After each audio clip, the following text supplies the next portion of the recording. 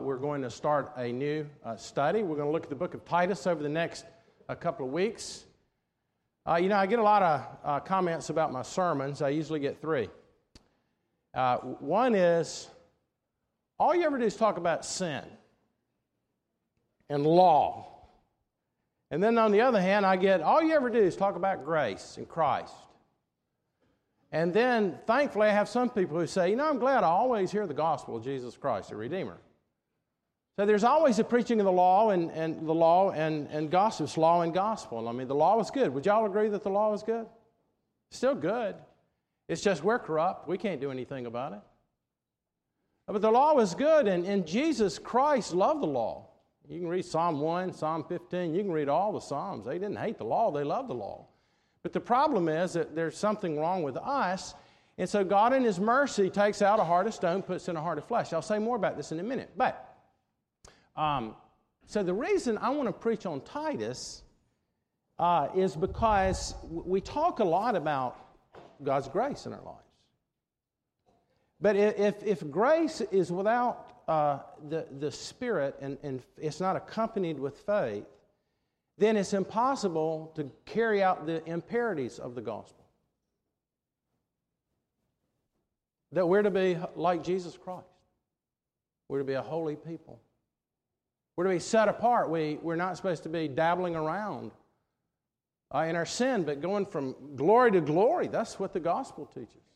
And so I want us to look at Titus. Now, today we're going to install Todd Lowry as our pastor.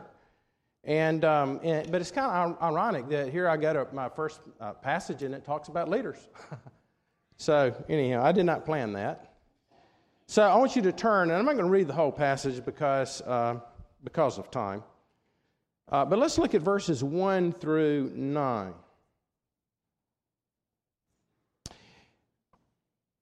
Paul, a servant of God and an apostle of Jesus Christ for the sake of the faith of God's elect, and their knowledge of the truth which accords with godliness, in hope of eternal life, which God, who never lies, promised before the ages began, and at the proper time manifested His word through the preaching, which I have been entrusted by the command of God our Savior. To Titus, my true child in a common faith, grace and peace from God the Father and Christ Jesus our Savior.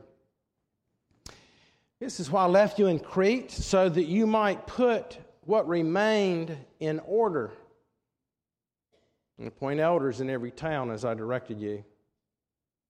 If anyone is above reproach, the husband of one wife, and his children are believers, not open to the charge of debauchery or insubordination. For an overseer, as God's steward, must be above reproach. He must not be arrogant or quick-tempered or a drunkard or violent or greedy for gain, but hospitable, a lover of good, self-controlled, upright, holy, and disciplined. And he must hold firm to the trustworthy word as taught, so that he may be able to give instruction in sound doctrine, also to rebuke those who contradict it. Now, this is God's holy and inerrant word. Let's ask for the Holy Spirit to bless the preaching of His word and the hearing of it. Lord, this is an exciting day as we're installing Todd to be a pastor here at Redeemer. I'm grateful for his time here already. And so we pray that you would bless the service. I pray, Lord, in the short amount of time that I have, Lord, that your Spirit would work. I pray especially for those who might be attending that are not believers or they're not sure if they're believers. And here I'm going to talk about elders. And they might think that this could be irrelevant to them. But, Lord, I pray that you would bless them to see how the gospel is to impact and transform leadership. And, Lord, I pray you'd work in their lives. I pray for all of us as members of Redeemer that we would desire to grow in Christ, that we would all mature and not be like children constantly tossed and fro by every wind of doctrine. And so, Lord, be with us now. and help us hear clearly the Word of God. And we ask it in your name and for your sake. Amen. Obviously, I have to be brief on my comments today because we are, in a moment, going to bring Todd Lowry up here, and we're going to install him to be the pastor here at Redeemer. And it's a good thing that we do this. Installation is a good thing because we're to do things in an orderly way. We're to do things in a biblical way. In fact, we're to do this because as Presbyterians, I'll explain in a moment, we're required by presbytery because Todd and I and Rob, as ministers, are under presbytery with teaching and ruling elders.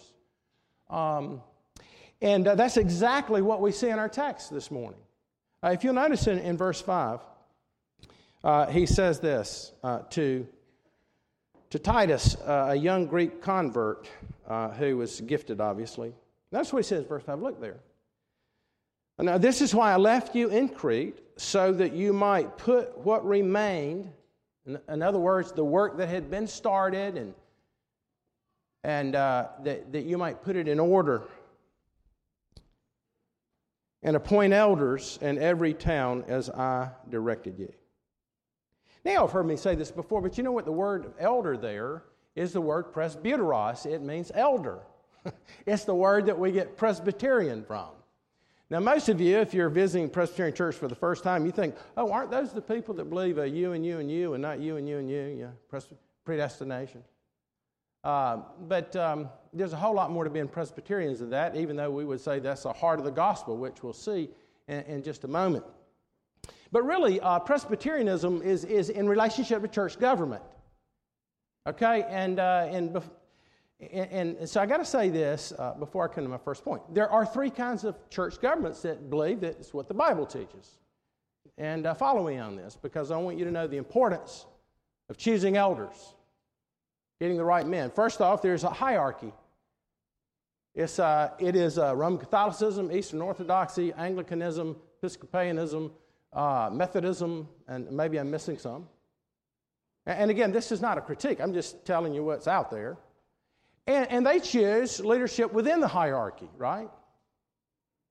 And then on the other side, so there's only three. Now you got one down, and they'll read episkopos here as like priest, whereas episkopos, overseer, and presbyteros are kind of tied there together. They're used interchangeably. Then the other side, most of you and many of you probably grew up in a Baptist background. And in the Baptist church, their form of church government is what we call independent. It's a freestanding, independent church. And so if you talk about the Southern Baptists, you talk about the Southern Baptist Association. And so there's a fellowship among the churches, but there's not a, as it were, a ecclesiological connection in terms of courts and all that. Matter of fact, if you say, well, I'm not none of those, I'm non-denominational, then basically non-denominational is a Baptist form of church government. It's an independent form of church government. And so the third kind is what we call the Reformed churches or the Presbyterian churches. And the reason we believe that it's biblical is because it ties the church together, not in a hierarchical way. It's not independent, but we're tied together through what we call representative government. Okay? Now, where do we get this from? We get it from Acts chapter 5. Well, we get it from a lot of places, like here in the text. Y'all see in the text, he says, choose elders from among you. But you also see it in Acts 15. If you've ever read the book of Acts, could you imagine all the heresies that were going on in the first 15 years of the church? Think about it. They didn't have the written New Testament, so you had to listen to the apostles' teaching, and you had to make sure you entrusted men like Titus. And so all kind of crazy stuff is going on out there. So eventually, after Paul was converted, they had to have a big council together in Acts 15. If you've ever read it, called the Council of Jerusalem.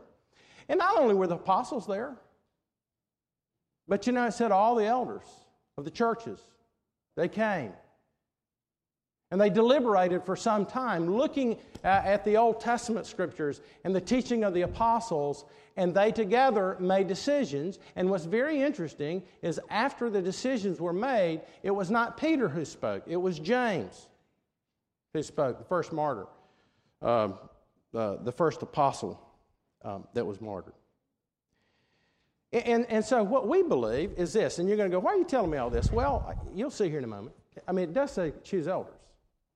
And so the Presbyterian church, the Reformed churches, are representative government. And basically what that means is that all the churches are tied together as individual churches, and then like state government, we meet 3 times a year as presbytery with teaching and ruling elders, and then once a year we meet as General Assembly to determine the issues of the courts that are there. Put it another way, the best way to understand Presbyterianism is the American U.S. government based a lot of its political thinking on Presbyterian forms of systems. Okay, so that the idea of checks and balances, you civic class students, 14, 15 years old, y'all know there's 3 branches to government.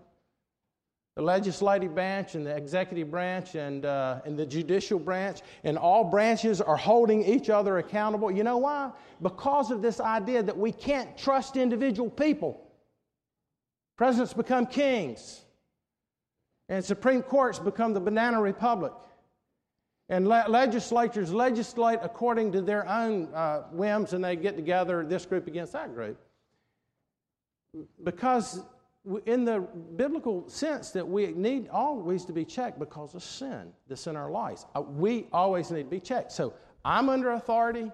All the elders here are under authority.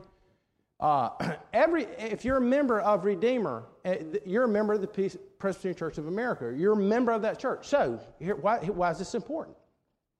Well, the reason it's important, if you're going to be a healthy church, and he says put things in order, then it's very important that we have systems upon which we can do that are biblical. So, if you take a vow to Redeemer, so I think church membership is important. If you hadn't joined the church, I really think you really need to think about this. Well, if it's not a Redeemer, join somewhere else, because then you will not be making decisions and determining what is Christian and what is not Christian. You'll have the Scriptures, but you'll also have the authority of the church. This is why church membership and church attendance and fellowship in the body of Christ is so important, you see. And so what does that mean? It means when you take a vow, and so do the elders take vows. Todd's taken vows. I've taken vows that I need to adhere to the Westminster Confession and the Scriptures. But if I ever get out of accord to the Scriptures, if I were to get up here today and say, by the way, I want y'all to know something. The Bible is not the inerrant Word of God. Now, I believe it's the Word of God, but only as it contains the Word of God, but it's not really the Word of God. So when it gets that part about head coverings, or it gets this part about this, and that, and the other, then that's just Paul saying that. Would y'all want me to stay up in here and preach? I hope not. I mean, I've been your pastor for 20 years. Like, he's out of here. We love him. But you see, I'm under the authority of the presbytery. So if one of y'all said, hey, let me tell you what our pastor said. They can go listen to the tapes. And they can bring me to trial. And it's for the protection of the people of God. What do we do about a church member? You have taken vows, and some of you might even be breaking them this morning. That third vow, that I promise, with the help of the Holy Spirit, that I will live a life that becomes a believer in Jesus Christ. Well, so none of us are doing that fully, perfectly, are we? But what if somebody here right now is having an affair? It's happened. What if we got a businessman in here who's cheating another person, not paying them? What are we supposed to do? Just turn our heads the other way and go, hey, well, you know what? Hopefully the Lord will work in his life. No, I think lovingly to go to the person who's in sin and say, brother, if you do not turn your way, church discipline will come. And then on the other hand, it protects the body, the bride of Jesus Christ. He loves his bride, and elders and those who are in leadership should be concerned that the bride is not tainted. That we as people are above reproach. When I said above reproach, he tells Titus that they choose men above reproach. That doesn't mean perfect. Goodness gracious. In fact, Todd, you remember when they asked you, and Rob and Matt, they're going to ask you this. Remember right then when they're ordaining you as a minister, it's 35 years ago, and it still makes me break out in cold sweats. It says, they ask, is there any scandalous thing in your life that would prevent you from entering public ministry. Of course, my first thought was, well, define scandal.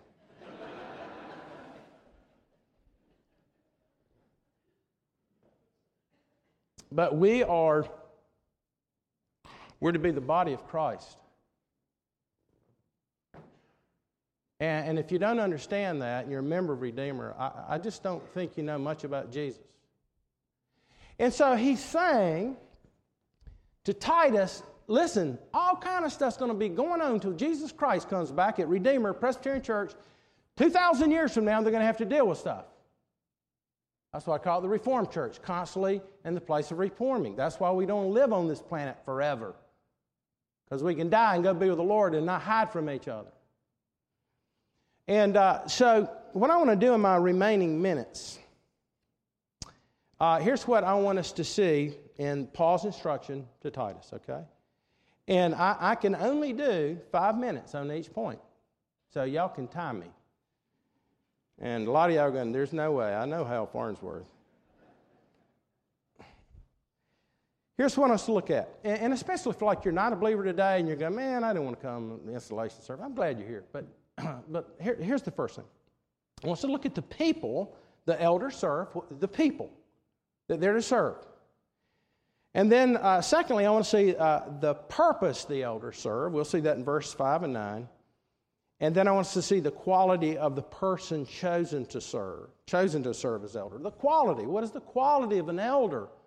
Or for that matter, a woman who's on our women's council, that we have women's leadership. We value our women's leadership. Work in tandem with the ruling elders at Redeemer. What are our women to be like? And he talks about that in chapter 2 later. So, how about the people the elders are to serve? Now, look at verse 1. Paul, a servant of God and an apostle of Jesus Christ, for the sake of the faith of God's elect and their knowledge of the truth, which accords with godliness, and hope of eternal life, which God, who never lies, promised before the ages, and at the proper time manifested his word through the preaching with which I have been entrusted by the command of God our Savior. Now, the Apostle Paul says two things about himself. He says, number one, I'm a servant of Jesus Christ. That's why I love the church. I'm a servant of Jesus. And if you love Jesus, you love the church. That's just what he says.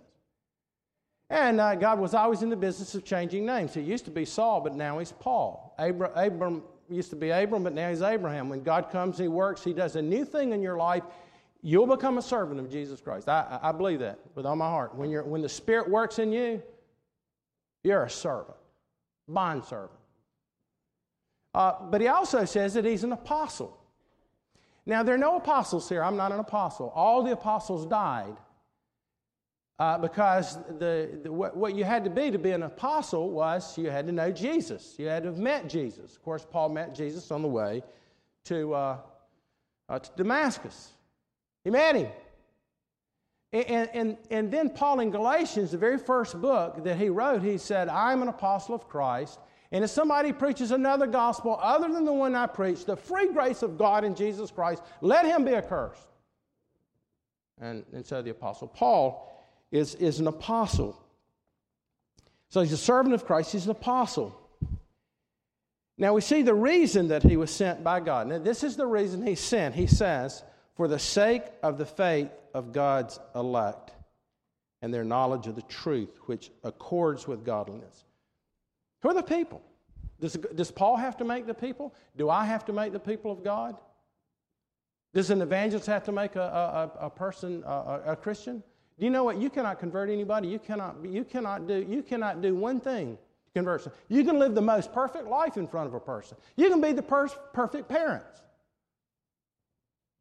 But our text says this, that before we talk about godliness and the imperatives of the gospel, it is absolutely necessary that you understand that if you are of Christ, it is because God the Father has called you, period. You're saved by grace. It's called the indicative mode. We've talked about this many times at Redeemer. Jesus doesn't say, be light of the world. He says, you are the light of the world. He doesn't say, be salt. He says, you are the salt of the earth. How? Because God calls you. He chooses you. And you can believe all you want to, but if it's not coupled with faith, you know what? Forget the imperatives. You'll be a legalist. You'll hate it. Or you'll be an antinomian. You say, I can't do all that stuff. I'm just going to do what I want to do. But you see, when God calls you by His grace, and that's what our text says, doesn't it?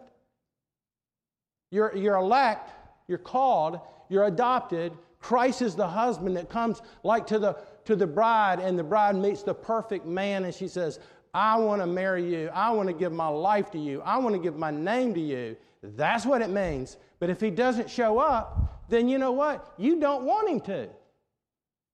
You got that? You don't want Him to. Because let me tell you what, when He shows up in your life, everything about your life will be around Him and what He wants for you. Anybody been married long enough to know? And I got a great marriage. I've been married 38 years, so I better hurry up and say that first. But has anybody learned that marriage doesn't quite get it what you want? That money doesn't? That success doesn't? They don't do anything. They do maybe temporarily until you find out that it doesn't satisfy. But you see, he's talking about the indicatives of the gospel here, that he is speaking to the elect. I'm thankful for that. Because I'll be honest with you, sometimes I scratch my head about a lot of y'all. Or not a lot, I better not say a lot. Everybody's going, he doesn't like me. He doesn't think I'm saved. Well, sometimes I do wonder about some of you. And it's not because I'm judging you. I don't mean to do that. It's just I don't understand. I don't understand why there's the antagonism and the friction in the families and the children not believing and again, by the way, it took a long time for my older children to come around and smell the salt. So if your children are wandering out there in the wilderness, I'm not saying it's because you're not what you should be. Trust me, I'm not saying that. Last thing I want to do is make you feel guilty. But the bottom line is, it's not so much that. It's not wayward. It's just that, is there this desire to carry out the imperatives that we're going to learn about in Titus? So do you understand how miserable you're going to be if you don't understand the indicative? So that's the people that God serves. And what Paul says, he wants them to grow in knowledge of the truth and godliness. Do you see that? If you have no desire to read the Bible, you have no desire to, and sometimes I don't, okay? Justin, well, I know you do all the time, Justin, campus minister. But you know what? I know that I must discipline myself to dig. But you're to grow in a knowledge of the truth. Why do you think God saved you? Not only to know Him, but in godliness, whom He foreknew, He predestined. Oh, there's that word again. To be conformed into the image of Jesus Christ. And certainly we don't need to be choosing elders who that's not their pattern and that's not their desire. And so we're to grow in a knowledge and we're to grow in holiness. We're to grow in godliness.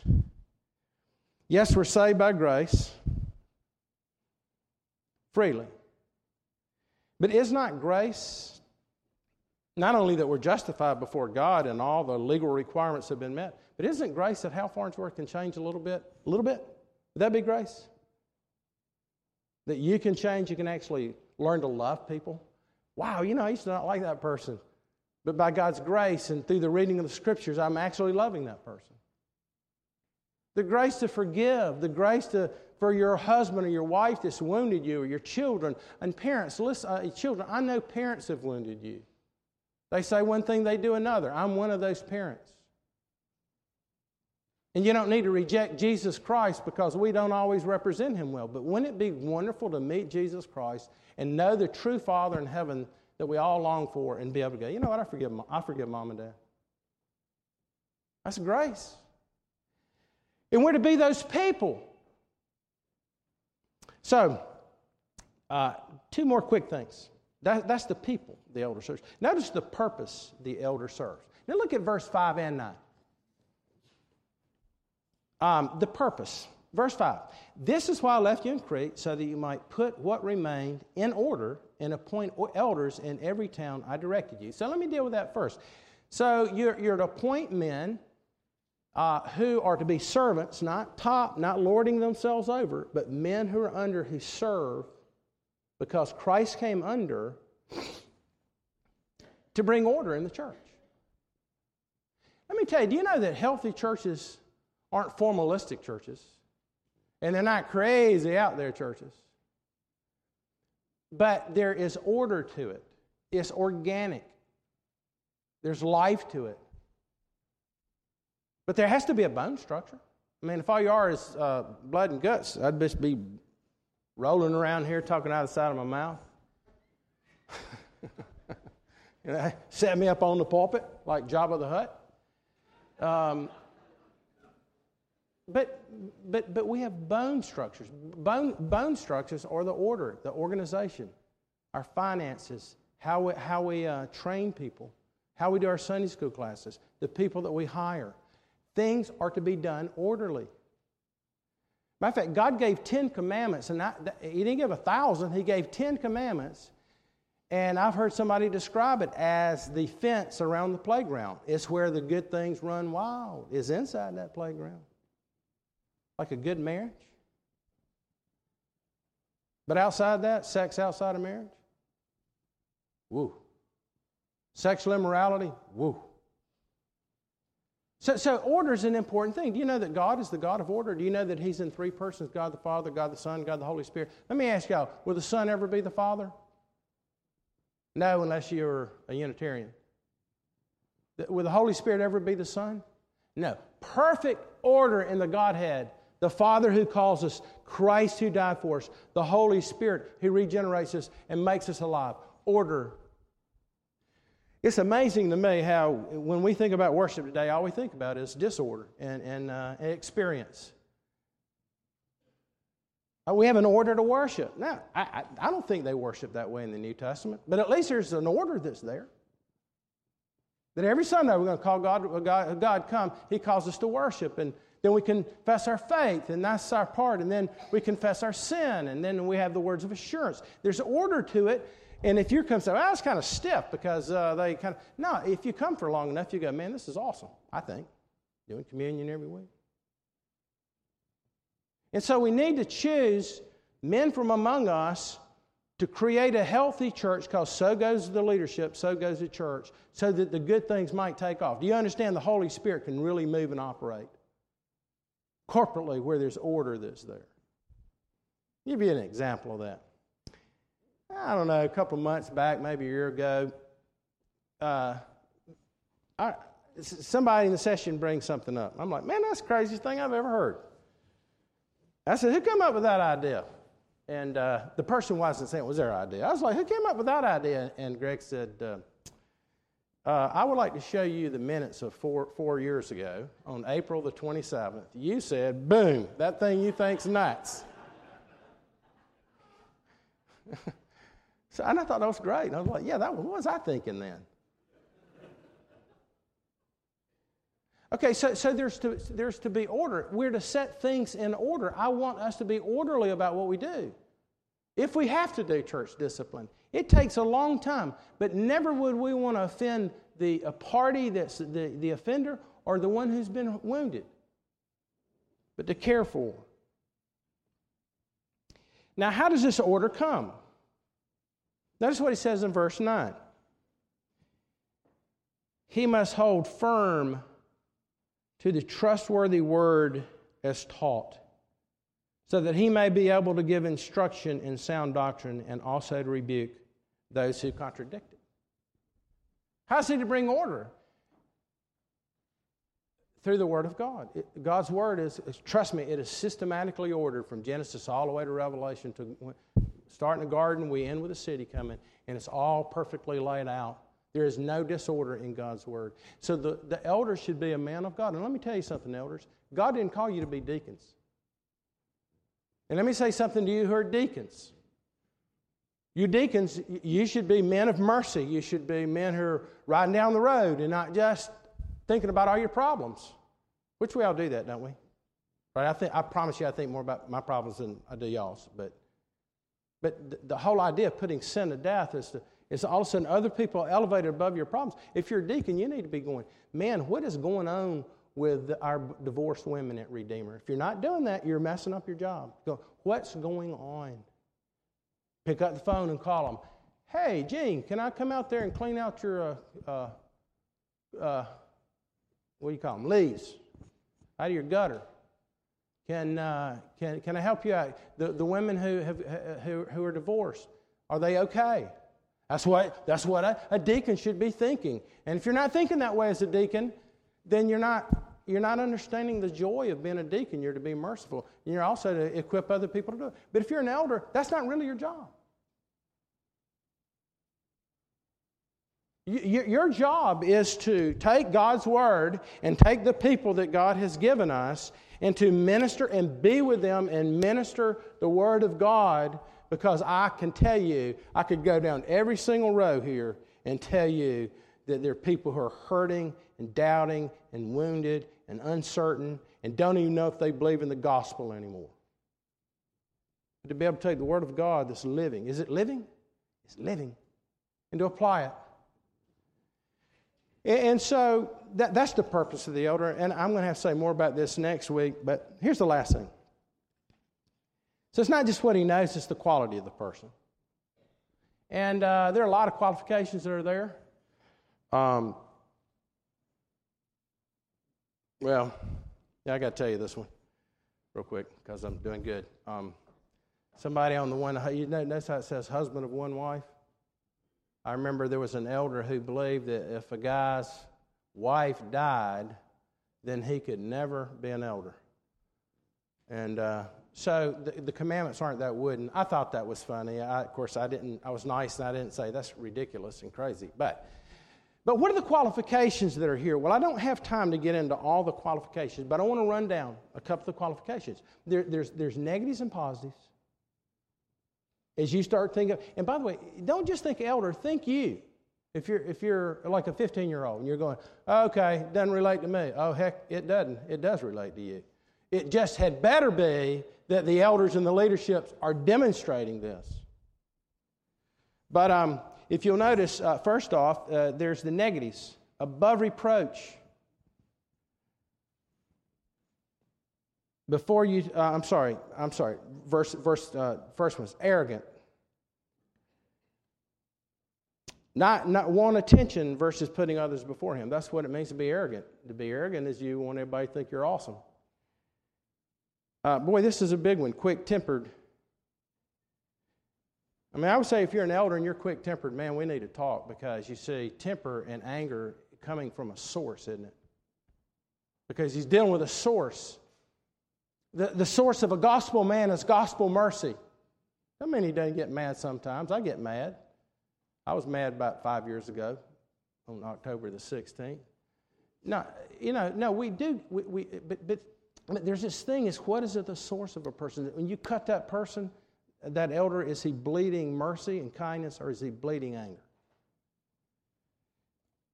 And by the way, I'm just telling you, I do know that a lot of you husbands, I'm just telling you, forget the elders right now. I just know a lot of husbands, because I do some counseling, are not treating their wives with tenderness. And that would be a disqualifier to be an elder. In fact, one thing we'll do is we'll ask that wives, hey, do you think your husband is ready to be an elder or deacon? Violent. Angry men do not realize that God should be angry with them. I mean, they're violent. Greedy for gain. Person is always thinking about building their own kingdom and not the kingdom of God, So think more about your 401k than you do about tithing, about giving. But notice the positive things that are here too, and we're going to come back to this. But notice he says, hospitable, a lover of good, self-controlled, upright, holy, and disciplined. Hospitable. Man, come on over to my house. You don't feel like, I better not call them. They'll be mad because it's after 7. A lover of good. Man, they're bothered by injustice they see right across the street. It bothers you. We want to do something about injustice. Self-controlled. Jesus was reviled, and when he was reviled, he reviled not. Self-control. upright. He's a righteous man. He's not sinking. He's not trying to find out his own angle on every argument. Reasonable, listening, righteous man. And that he's holy and disciplined. Let me tell you something. Holiness and discipline go hand in hand. No discipline, no holiness. Jesus Christ learned obedience as a son. Do you understand that every day he got up and he read? Every day he had to not sin on our behalf. Every day he knew he needed to know the Father. I'm just telling you, there is no holiness without discipline. Does that mean you're perfectly disciplined? No, but does that make sense? Don't they call your classes students disciplines? This is my discipline. And you go, what is your discipline? And you say, well, accounting. And you don't know anything about it. Then they say, well, I guess you don't study a whole lot. So let me close with this. So, Todd, I'll lay this one on you here, buddy. I know Justin's going to charge you here in a minute. But I know I've given this illustration years ago, but it's a good one. There's a story of Peter and John who were with Jesus. It's not in the Bible, okay? It's a story, legend. And so they were walking with Jesus, and they came by this lake, and Jesus said, we're going to walk up that hill, and this big mountain. I want you to grab a rock. So John picks up a pretty big rock. And then Peter's looking at the mountain, and he's looking at the rock, so he picks him up a little bitty pebble, sticks it in his pocket, right? So it takes them hours to get to the top of the mountain. And after they get to the top of the mountain, Jesus turns the rocks into bread and says, we're going to have lunch now. So Peter had his communion wafer. And John's up there eating the bread, you know. And then Jesus said, okay, let's go back down the mountain. We got things to do. Pick up a rock. And so, of course, John picks up his rock, and Peter, he just picks up this great big old rock. So they're walking down the hill, and they get all the way to the bottom of the hill. They come right by that lake. And Jesus pauses. He turns to him. He says, throw your rock in the water. And of course, John throws his rock, and Peter's got this huge, big old rock, and he's just completely stunned. And of course, Jesus says to Peter, well, Peter, let me ask you something. Who are you carrying the rock for? So many things that we do for our own glory, our own advantage. But Todd, I pray that we and the other pastors and the elders and the deacons and the women's leadership of Redeemer, that would be the folks who would tote the rock on behalf of the people for Jesus Christ. Let's pray together. Lord, thank you for this time, and we pray that you bless as we install Todd, that you empower him with your Holy Spirit. Empower us all with your Holy Spirit that know Jesus Christ, that we might minister him. And we ask it in your name. Amen.